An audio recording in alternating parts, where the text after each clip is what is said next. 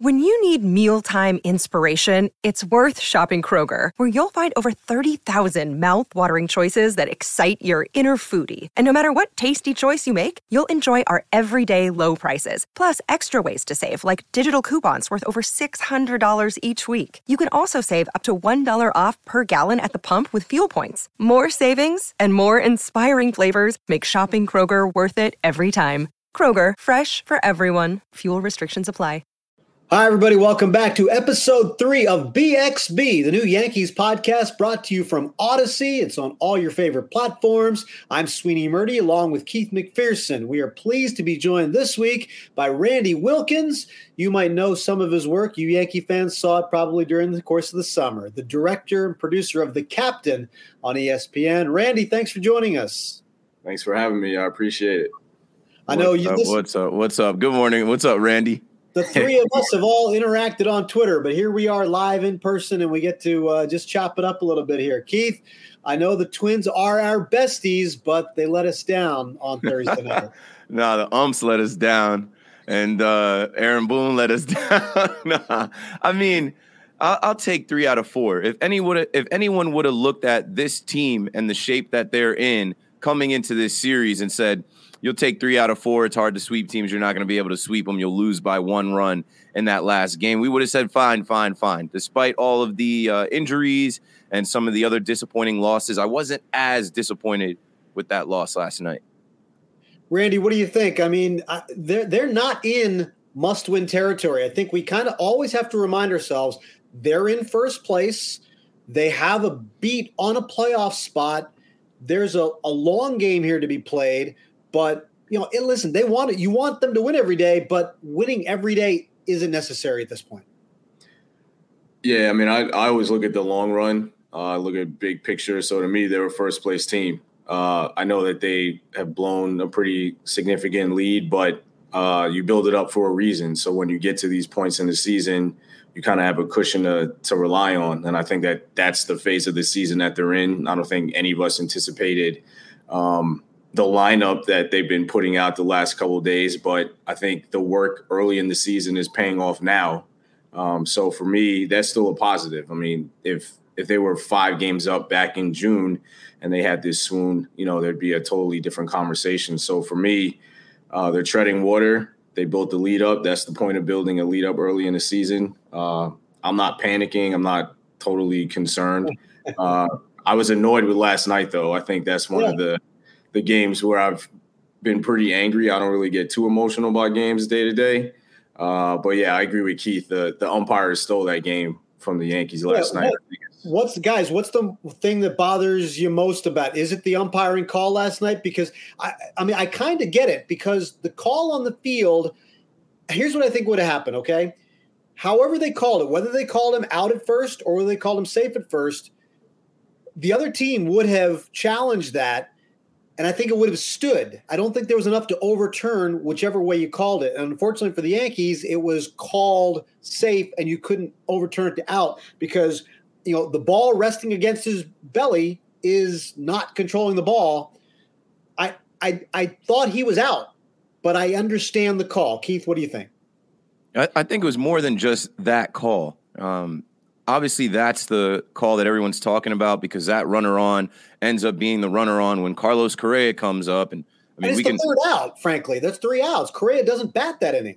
Exactly. So one thing leads to the other. But that same first base ump had a terrible mistake of a call that he called the guy out when the ball was clearly out of the glove. See it, it's fine. He corrected that one. That's no harm, no foul. I mean, it just looks goofy, right? And then behind home plate, that guy was all over the place all night. So it's like the whole crew. And I hate to say this, but going back to I think the 2019 season, it was always Yankees versus the umps. And you could get a feel when an umpire crew was trying to help the opposing team. So it was like the Yankees got to beat the opposing team and the umps. It's the last game of the series. It's getaway day. The Twins are a good team. I felt like the umps had their backs a little bit. And then in a game like that, when you're – I can't put it all on they're lean. I can't ever go with they want the other team to win. I can. I can.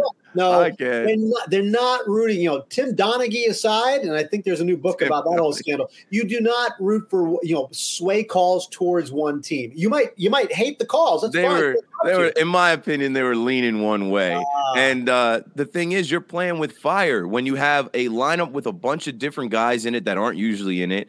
Yeah. That's why I say the umps let us down. Boone let us down because it's a concoction. It's like a chemistry project. You're putting this, a little bit of that, and a little bit of this. And if you don't make the right decision on what you add to that, a Greg Weissert or pulling Nestor Cortez, or you know what I'm saying? It's like it's going to blow up on you. Those are things that those are all out of necessity. I mean, Nestor Cortez has been out a couple of weeks. There are a lot of guys who worked, including a doubleheader, a lot of times in this game here that were unavailable. You have a lineup that's kind of constructed out of necessity. You know, we always say let the kids play. Okay, well, Florial's playing, and Andujar's playing, and Peraza's playing. Cabrera didn't play yesterday, but he's been in there. You know, Randy, there's a lot of this is done out of necessity happening at this point.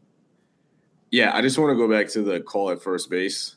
The problem I have with that call is that I've seen multiple plays in the outfield where outfielders bang up against the wall, the ball falls on their chest, and they just kind of hold it and cradle it, and it's considered an out. So, I mean, I've seen that play happen before, and umpires have called it an out, and nobody really thought. But the foot on the base at the same time is the difference there. You know, the outfielder isn't actually holding the foot anywhere. Right, but he did cradle it with his foot on the base. I mean, I agree with you that like whatever they called it would have stood, and either side would have challenged. But it just feels like I've seen that play before. Yeah, and it's been called an out, but. I actually didn't have an issue with Boone's decision-making last night. I think I'm not an Aaron Boone manager fan. Like, yeah, I've seen that. If you find him on Twitter, and he's at Dan's son on Twitter, yes, you can sense that. I don't think there are any Aaron Boone manager fans. Oh no, there are a couple. Manager fans in general, it's really hard to find. Yeah.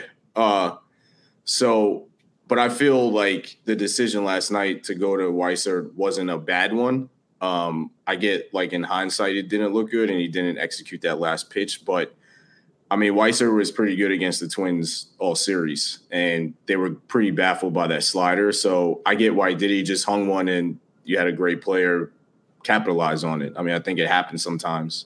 But yeah, a lot of these things are out of necessity now. I mean, there aren't many options on the bench. I think he had the one bullet with Stanton last night, and Stanton looked better in the at-bat, but, you know, obviously still having some timing issues and not totally feeling comfortable at the plate. So I think it's just a survivor thing now, you know, like tread water, get through as many games as you can, try to battle and see what happens. I mean, as we saw earlier in the series, a lot of guys stepped up in different situations. So, I mean, they just need more of it.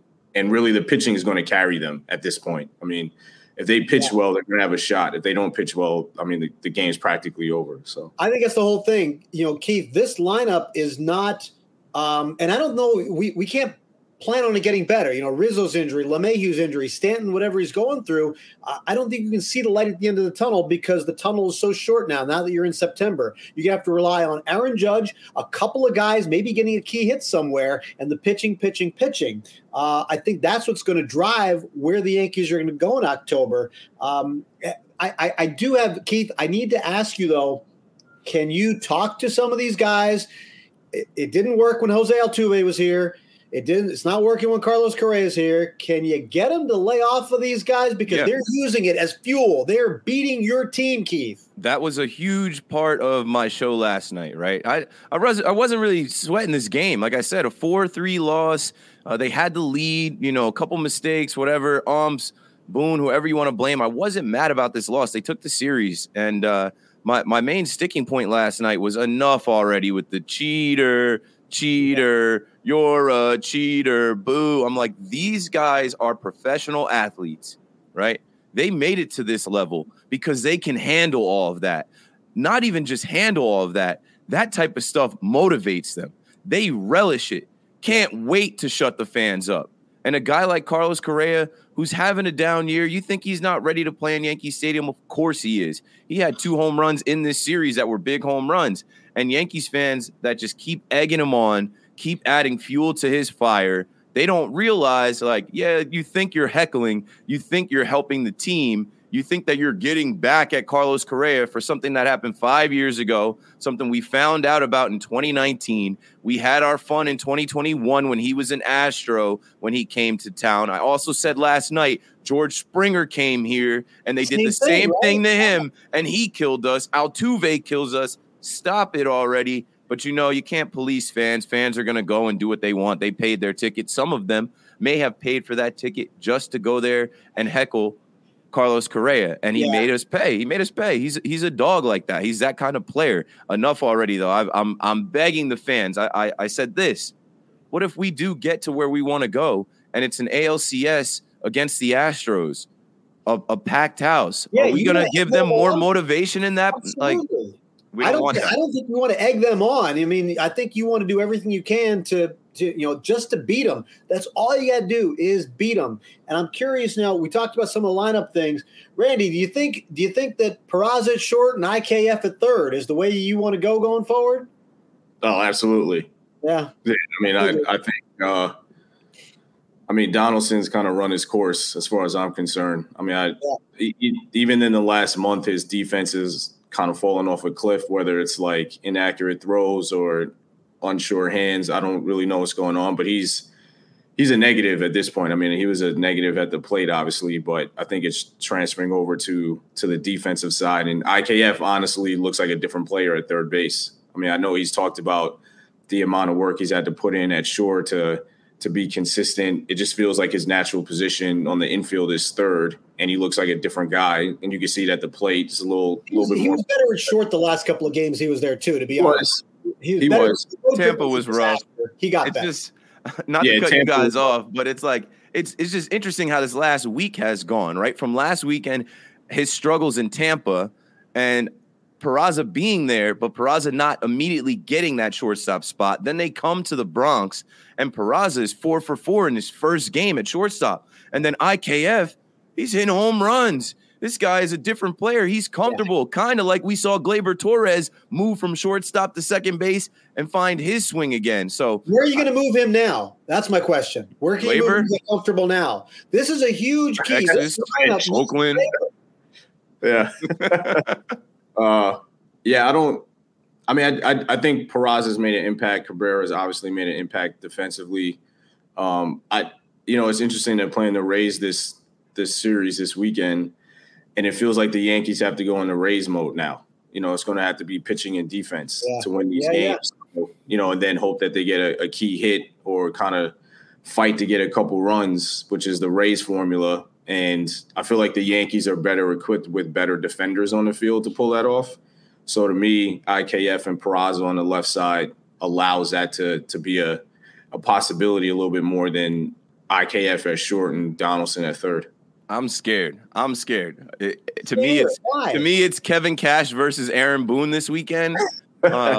Wander Franco is supposed to be coming back. I said last night on air, the Rays are comfortable in the Bronx. Out of all the teams, like they don't get booed. The fans don't have anything for them. That's because they don't know any of the players. Yeah, exactly. Yeah, a lot of them don't even know Wander Franco. So I'm looking at it as, chess versus checkers, man. And if Aaron Boone wants to get into this back and forth with Kevin Cash is well equipped and they know what they got to do. This is a big series this weekend. I think, their pitching staff is built differently to the point where they know this is kind of how they do. And it's funny, like I talked to Stu Sternberg, who's the owner of the Rays, when they were in town a few weeks ago. And I said, listen, I mean, really, how do you do this? How do you do this all the time? And he said, frankly, one of the key things is our drop-off isn't that great. When we get a player injured, we've had a ton of injuries. The next player down, we don't have superstars who get injured. Then you have to try to figure out how to replace them.